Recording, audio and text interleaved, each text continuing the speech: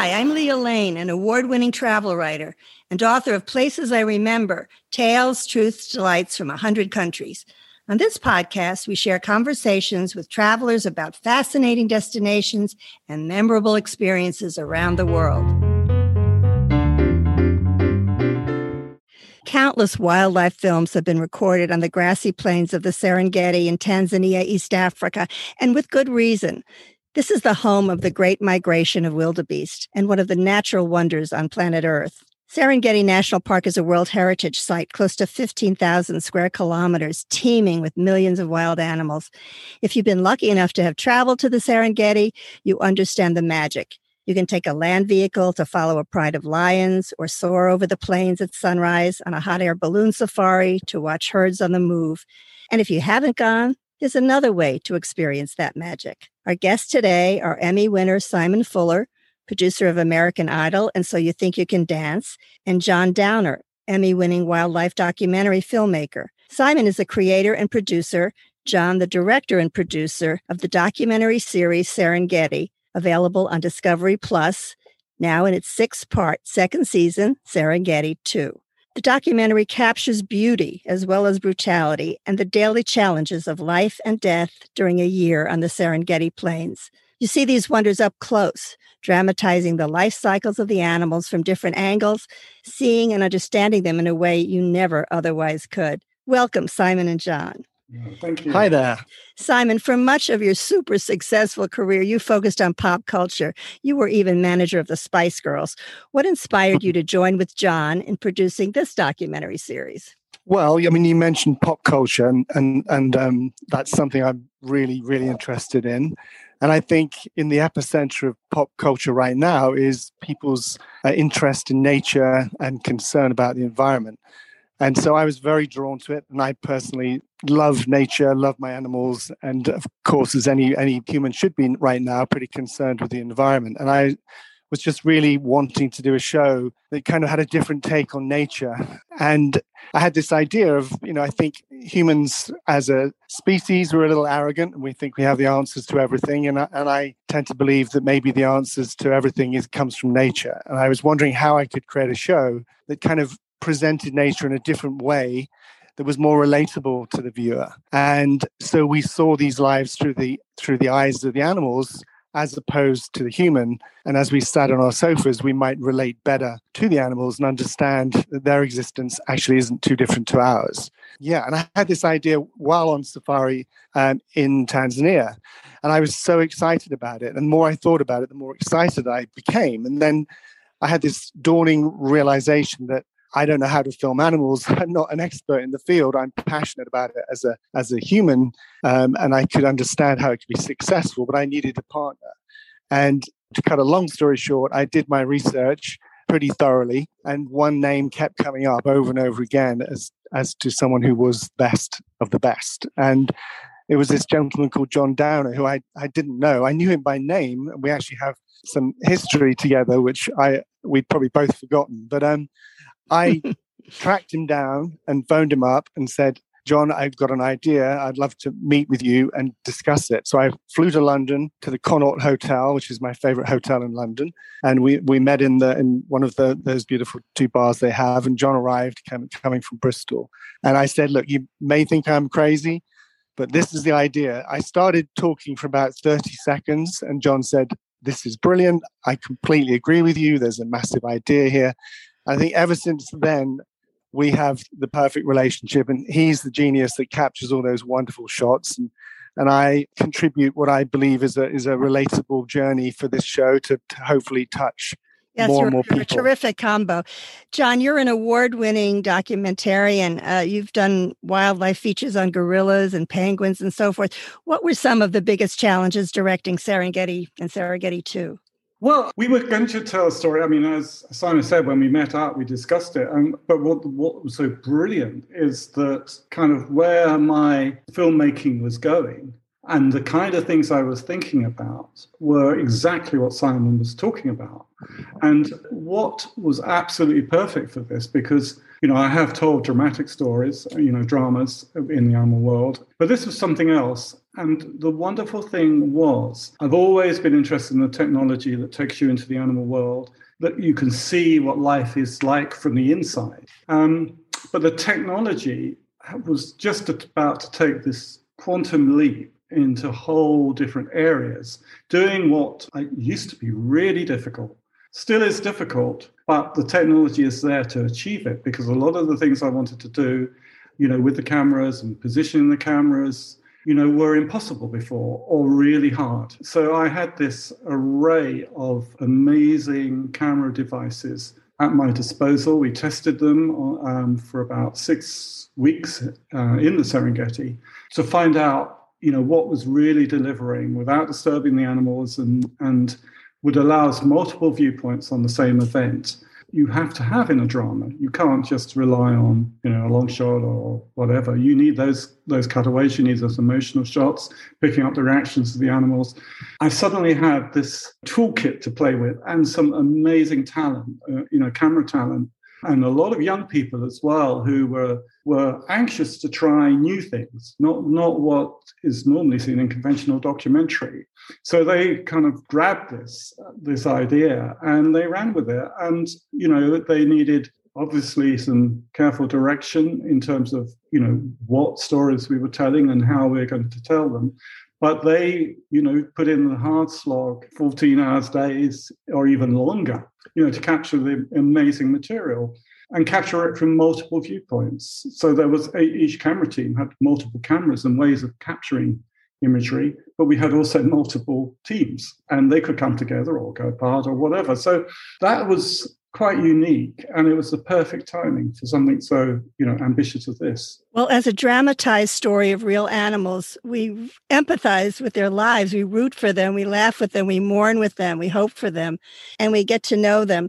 There's an especially moving storyline of elephants mourning the loss of a mother and a sister, and there's a love triangle among baboons. I mean, it's just very special in that respect. How long did it take to capture all of these? Well, that was just under 2 years, which was extraordinary. I mean, most wildlife films, they take 3 years minimum, sometimes take 4. We had to condense the whole process, but this is what I was saying about, multiple camera teams, multiple cameras to capture enough behavior. And it was, the storylines were born out of the reality of the animals' lives. And so, we had a lot of incredible material to draw on. And if you take that incredible scene, of those mourning elephants, no one's seen anything like that. No, it was spectacular. We know about elephants will mourn. And, I filmed, some mourning scenes before, the interest in the bones or whatever.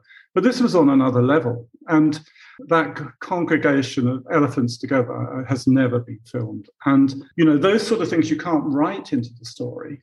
You can't write and expect to capture them. So you're guided by the incredible behavior that you capture.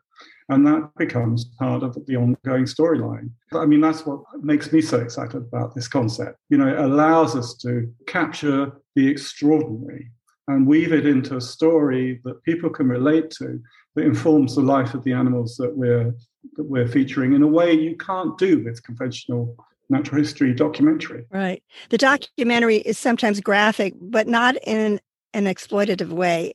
It does show fighting and it shows kills and loss, but also love. And I was worried when I watched it. I hate to see, a tough kill, but it was done beautifully. I felt the natural pace of it. I didn't feel offended or frightened by it. I think for children, would you consider this, even for young children, a series that they could watch? I would. I think that's very important. And I always try and make films that are suitable for a family. I think it's important that children see the reality of life out there. We're very careful how we edit it, not to make it graphic, but we don't shy away from it because that's the reality of the life that's out there. And so we're really cautious, particularly if it's a character that we've grown to love, how we handle any of those moments of death because of those human sensibilities. Yeah, I felt that sensitivity all the way through this, which I really appreciated as a viewer who loves animals. It was real, but it was sensitive. On episode 6 of this podcast, I talked with Paul Barracote, the CEO of the San Diego Zoo Wildlife Alliance, and he emphasized that, quote, life thrives, but it has to move. How does this movement play out in the documentary? Well, it's moving all the time, and that's what we're showing. It's not. You could look at the Serengeti and say the animals within it, the lions, the baboons, or whatever, they're just going to go through the same old routine through the seasons. And although the first one was seasonally driven, the second wasn't. And most of the elements we captured that were the central storylines were not what anyone expects, mainly because animals are so adaptable. They do not go out in, as I was taught when I was doing zoology, pretty much that they were programmed to do things. They're not. They're sentient beings responding to the problems that life throws at them. And the more you spend time with animals, you realize how adaptable and sensitive they are. And therefore, that's where the empathy happens, because you can understand. So much of it is like, well, that's just like us. And that is really important. And what was really important on this one, and took us totally by surprise and totally changed the storyline, was the storm and the floods. And that has happened because of climate change. Something so far away that was causing fires in Australia, was causing, the hugest rainfall in Africa and flooding the very animals that we were filming. But then if you see it, you see them struggle, but you see them in the end thrive, or most of them to thrive because of their adaptability. They find a way through. That's where I think hope lies if we give them a chance. Yes. So that all became quite important part of that storyline. It's a good lesson for us. Now, a vulture flies overhead throughout the series, looking quite beautiful in the air, but a constant reminder of the fragility of life. John, I know you pioneered techniques for wildlife filmmaking, in particular putting cameras on birds and filming them from the air using various filming platforms. Can you tell us about that?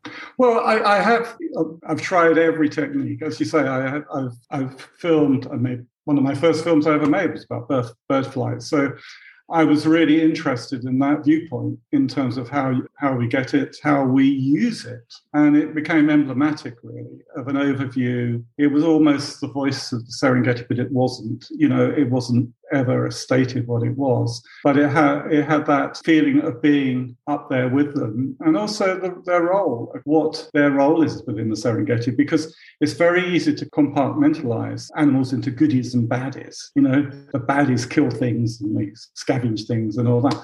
What was important there was to, give them quite a big role that was sensitive to that role, and vultures are in quite a few places endangered. And so that became, they're not these horrible beings. They can be, but they're trying to survive to the animal that, they might be confronting over the kill, but it was trying to use it in a way that hadn't been used before, and also to give presence to those animals. Yes, I noted that.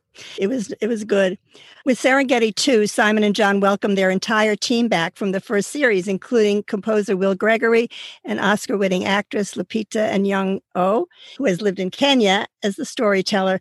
We're used to male narrators. Simon, how do you think Lupita's voiceover affects the documentary? I mean, I absolutely love her voice. As you say, historically, we're far more used to males. I'm not quite sure how that happened. For me, and I know John agreed, the female perspective is very important, to someone who isn't the expert that John is. It was a little surprising for me in some ways to see how the role of the female in Serengeti, in nature generally, is quite different to how people might imagine it. And, and I think that the sort of empathy that a show like this really, at the heart of Serengeti is empathy. And I think that mother's view, that matriarch perspective just adds, to me, more emotional weight to everything. So I absolutely love Lupita. She's sensational in every way. I mean, I've just watched her as John and her go through the scripts. It's just so elegant, and she adds something to everything. And and having come from Kenyan heritage, her father still lives there. It has authenticity. So it ticks so many boxes, and I don't think we could have wished for anyone better than Lupita. Yeah, she is wonderful. It's a wonderful voiceover. I agree. Will there be a Serengeti 3? Yes, of course. Yay! Of course there will be, yes. Yes, we have some very, very exciting plans coming, which I'm probably not allowed to share with you. But, John and I has turned out to be one of the best partnerships. There's plenty more coming from us. Certainly Series 3. Agree with Simon on that. It's been, no, I mean, it's two-way. I couldn't have wished for a better partner. It's extraordinary that we've come from very different directions, but in the same way, all we want to do is to bring things to a large audience and involve them and inspire them. But the partnership between us has been really unbreakable, and it's been fantastic. And we never disagree, or rarely disagree. If we do disagree, we find the common solution, and it's a perfect partnership. Well, I think it shows in your work. Yeah, I was just enjoying listening to you ask John questions. I was sitting there thinking, great, I heard this before, but I love listening just to the two of you talk. So that's how good our partnership is. That's so sweet. Well, the name of the podcast is Places I Remember. So I'll ask each of you to please share one special personal memory about your experience of the Serengeti. John, do you want to start?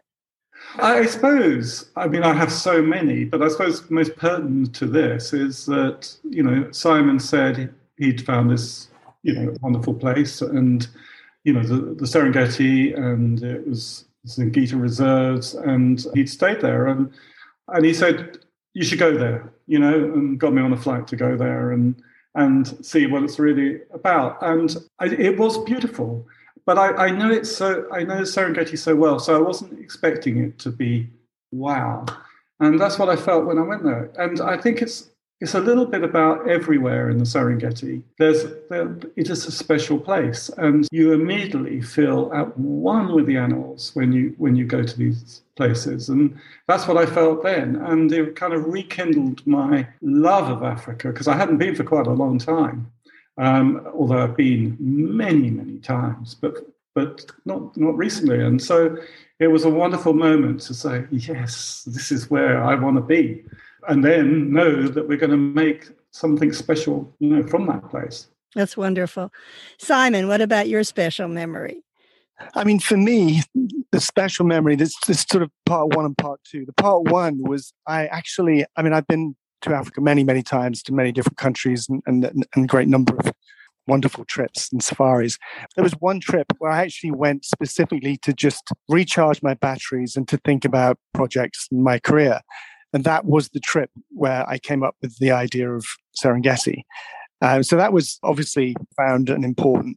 But the part two to that was that I got to take my 3 young daughters there after Serengeti had broadcast, or as we were making it at least, and shared the wonder of that beautiful part of the world with them. And so to see them see an elephant in the wild and a lion and all the many, many beautiful creatures we saw, to see their reaction to it for the first time. They were 5 and actually they were younger. They were 3.5 and 8.5 at the time.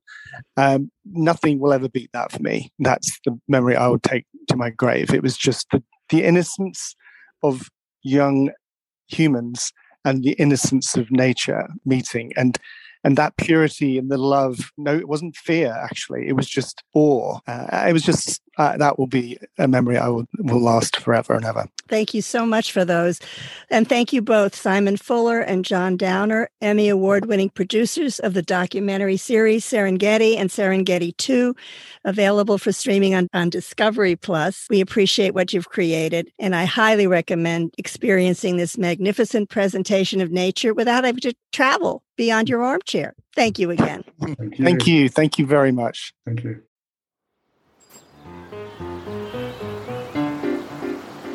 Thanks for listening to our award-winning podcast. We've recorded over 100 episodes of Places I Remember, so follow us on any podcast app. And new monthly episodes are also on YouTube with gorgeous video. My book, Places I Remember, is available in print and Kindle, and I read the audio version. Follow my travel writing at Forbes.com. Contact me at the links in the show notes or on my website, placesiremember, lealane.com, and keep making your own travel memories.